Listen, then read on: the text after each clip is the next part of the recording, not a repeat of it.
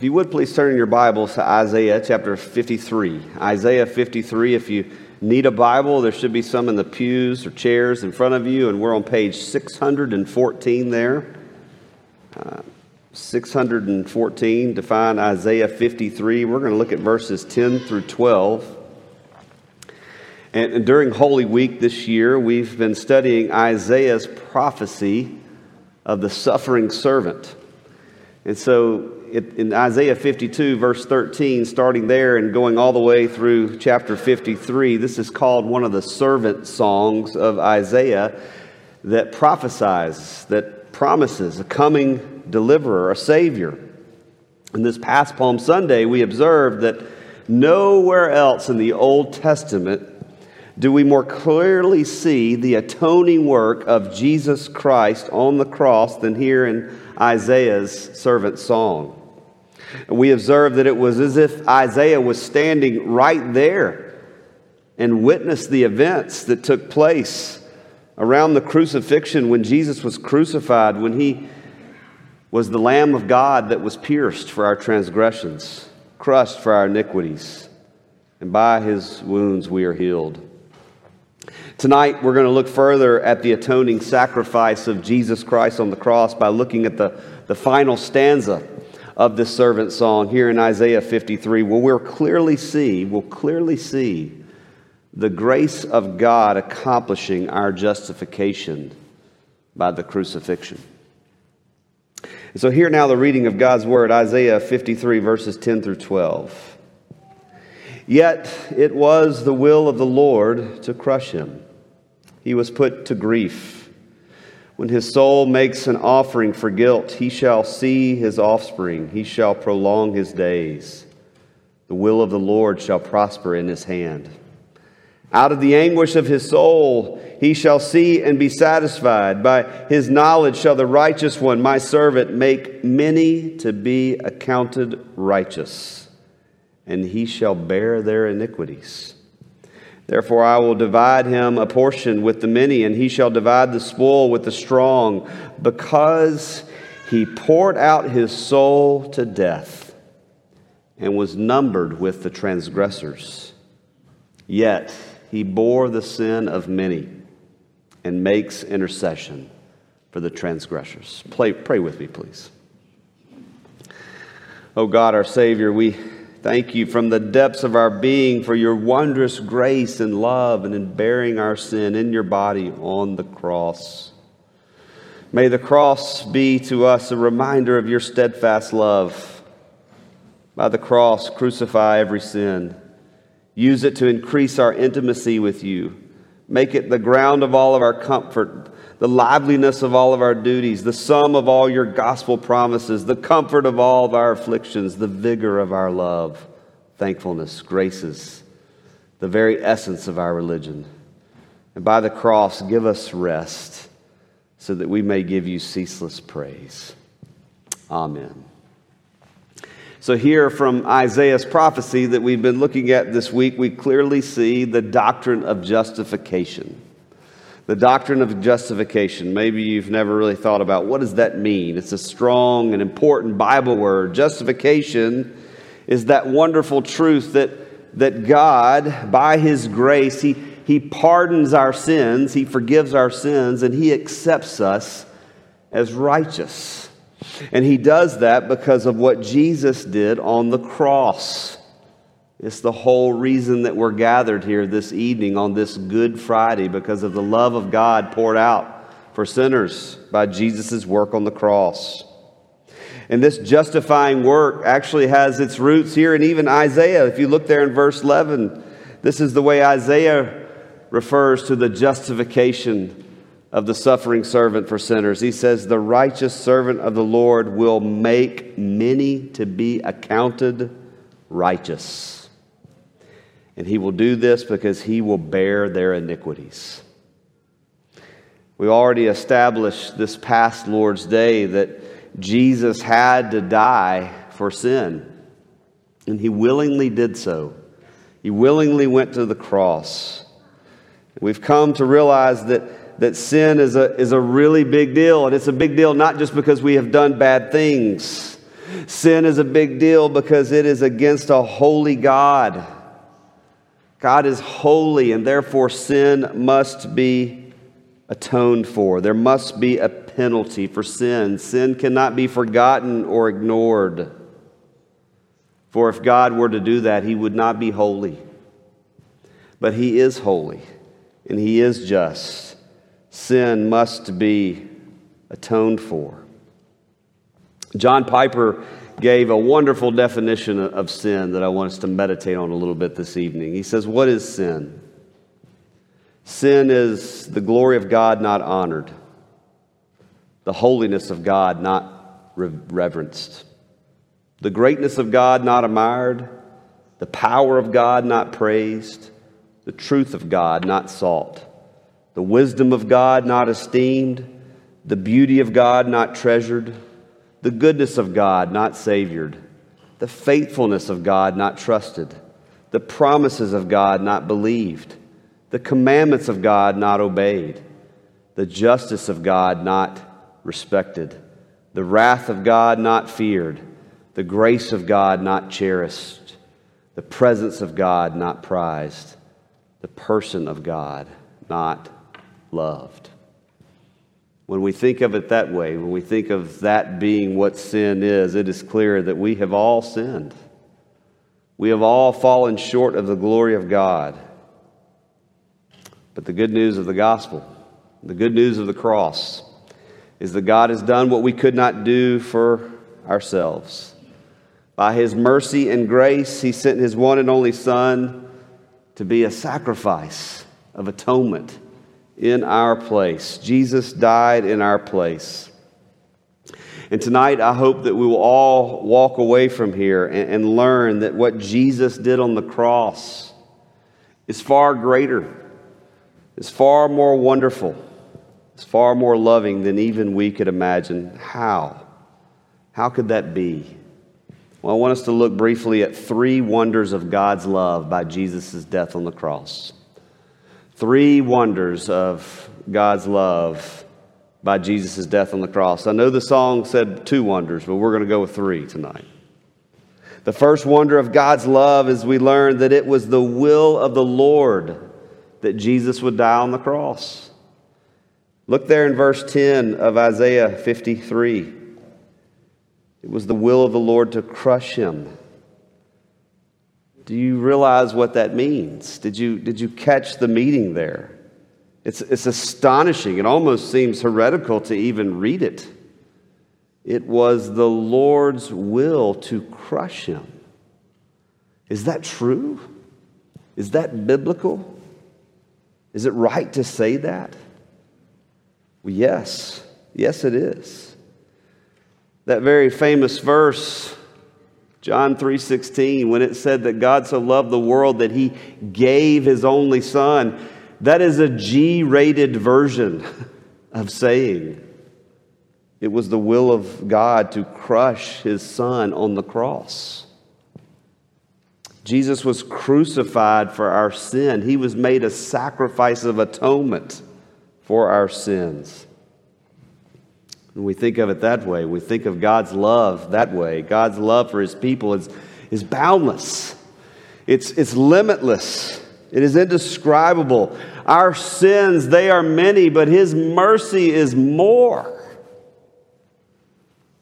What would you give up that was precious to you to demonstrate your love for someone? Would you sacrifice your career? Would you sacrifice your retirement? Would you sacrifice your home? Would you give up your new shoes? The cross teaches us that God would destroy his one and only Son for his people. That is what he gave up. That is the wonder of his love. And the second wonder of his love we see here from Isaiah's passage, we learn that our sins are traded for Christ's righteousness. Our sins are traded for Christ's righteousness. Here we have, right here in the Old Testament, in verse 11, what is clearly articulated in the New Testament. In the New Testament, we read, Paul says in 2 Corinthians 5:21, that God made him to be sin, who knew no sin, so that in him we might become the righteousness of God. This is what the theologians call this great exchange. In this exchange, Jesus died on the cross. Our sins were placed on him and they were crucified. But something else happened. Something also wonderful and amazing. His righteousness was given to us. He makes us right before a holy God with his perfect righteousness. It's a good deal for us, isn't it? He was crucified for our sin. We are made righteous because of his righteousness. How can the many be accounted as righteous? Isaiah says. In other words, how can sinners be made right with God? Well, we need a scapegoat. We need a scapegoat to bear our sins and to take away our iniquities. And Christ our Savior has done this for us on the cross. Amazing, wondrous love. And the third wonder of God's amazing love that we learn about in verse 12 is that Christ interceded for us. Christ interceded for us. He makes intercession for the transgressors, Isaiah says. Do you remember that quite terrifying story in the Old Testament when God called his servant Abraham to do something unimaginable? Abraham was at the ripe old age of 100. God had finally blessed him with the promised son, Isaac. And he said, I want you to take Isaac up there on the mountain, and I want you to sacrifice your son to me. And just as Abraham had raised the knife to slay his son out of obedience to God, what happened? The Lord interceded. There was an intercession. He said, wait, stop. And there was a ram caught in the bushes by the horns. And the ram was sacrificed instead of Isaac. Brothers and sisters, we are the ones under the knife. We are the ones that deserve death for our sin. And at just the right time, God sent his one and only Son to intercede for us, to take on the penalty for sin for us. Notice the intense personal nature of what Christ has done for us. Notice the personal salvation, the personal way in which God shows his love for us. He says that he makes intercession for the transgressors. That is you. That is me. Jesus was crucified for you and for me. Not for the possibility of salvation, but definitely for our salvation. I want us to close with an illustration I think that can be helpful for us all to understand exactly what Jesus came to do when he died on the cross. As many of you know, one of my favorite books and stories is C.S. Lewis's The Chronicles of Narnia. And in the first book that he wrote, The Lion, the Witch, and the Wardrobe, you hear the story of Edmund's betrayal and Aslan's sacrifice illustrates what Jesus did for us. The second brother in the story, Edmund, had turned his back on his brothers and sisters and chose to follow the empty promises of the evil queen. And he chose the queen's evilness over his own family, and he became a traitor. And the evil queen declared that all traitors of Narnia belong to her, and she has the right to sacrifice all traitors on the stone table because that is what the law of the deep magic of Narnia demands.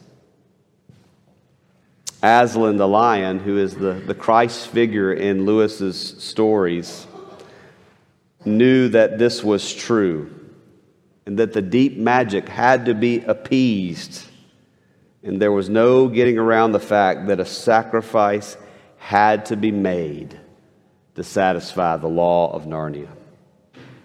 And so he did something that would leave the whole Narnian world speechless. He goes to the evil queen and he offers himself as a substitute. He would die in Edmund's place. He would suffer the traitor's death so that Edmund would not die. This greatly pleased the queen because taking out Aslan would be much better for her rule in Narnia than taking out the human boy. And so Aslan died on the stone table at the hand of the queen, and all Narnia was plunged into darkness and despair. But the next day, something happened that would undo all of that despair and all of the hurt. Aslan rose from the dead. How could this happen? How could this be? How did that get undone? Aslan explains to the children, there is a magic deeper still which the evil queen did not know. Her knowledge goes back only to the dawn of time. But if she could have looked a little further back into the stillness and the darkness before time dawned, she would have read there a different incantation. She would have known that when a willing victim who had committed no treachery was killed in a traitor's stead, the table would crack and death itself would start working backwards. In this fantasy, Lewis captures the deep meaning of the cross. It reminds us of why Jesus willingly died on the cross. It was for transgressors, traitors like you and me. Our Lord Jesus, who committed no sin, who was the spotless Lamb of God. Isaiah says he was pierced for our transgressions. He was crushed for our sins.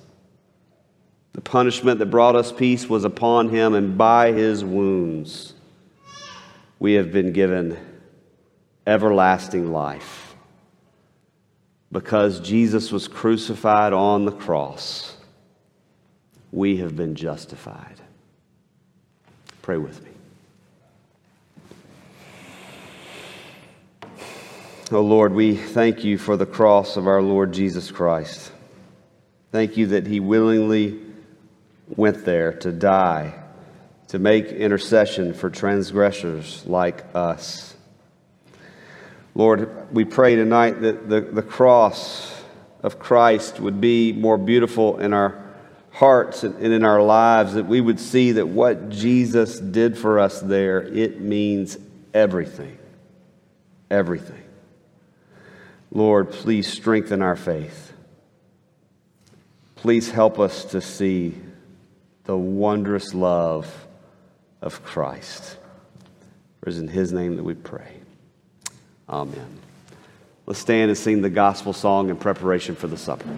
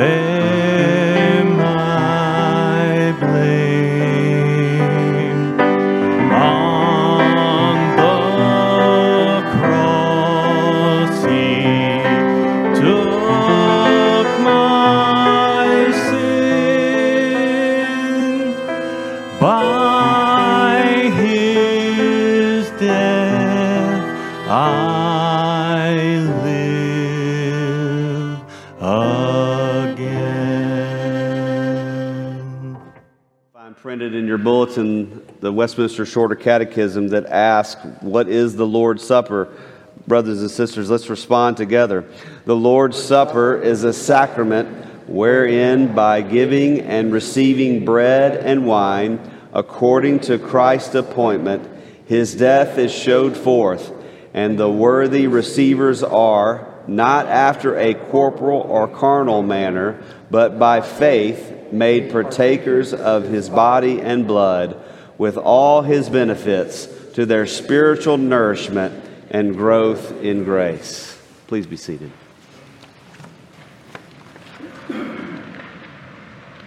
Hear now these words of institution from Matthew chapter 26. Now as they were eating, Jesus took bread, and after blessing it, broke it, and gave it to the disciples and said, "Take, eat, this is my body." And he took a cup, and when he had given thanks, he gave it to them, saying, "Drink of it, all of you, for this is my blood of the covenant, which is poured out for many for the forgiveness of sins. I tell you, I will not drink again of this fruit of the vine until that day when I drink it new with you in my Father's kingdom."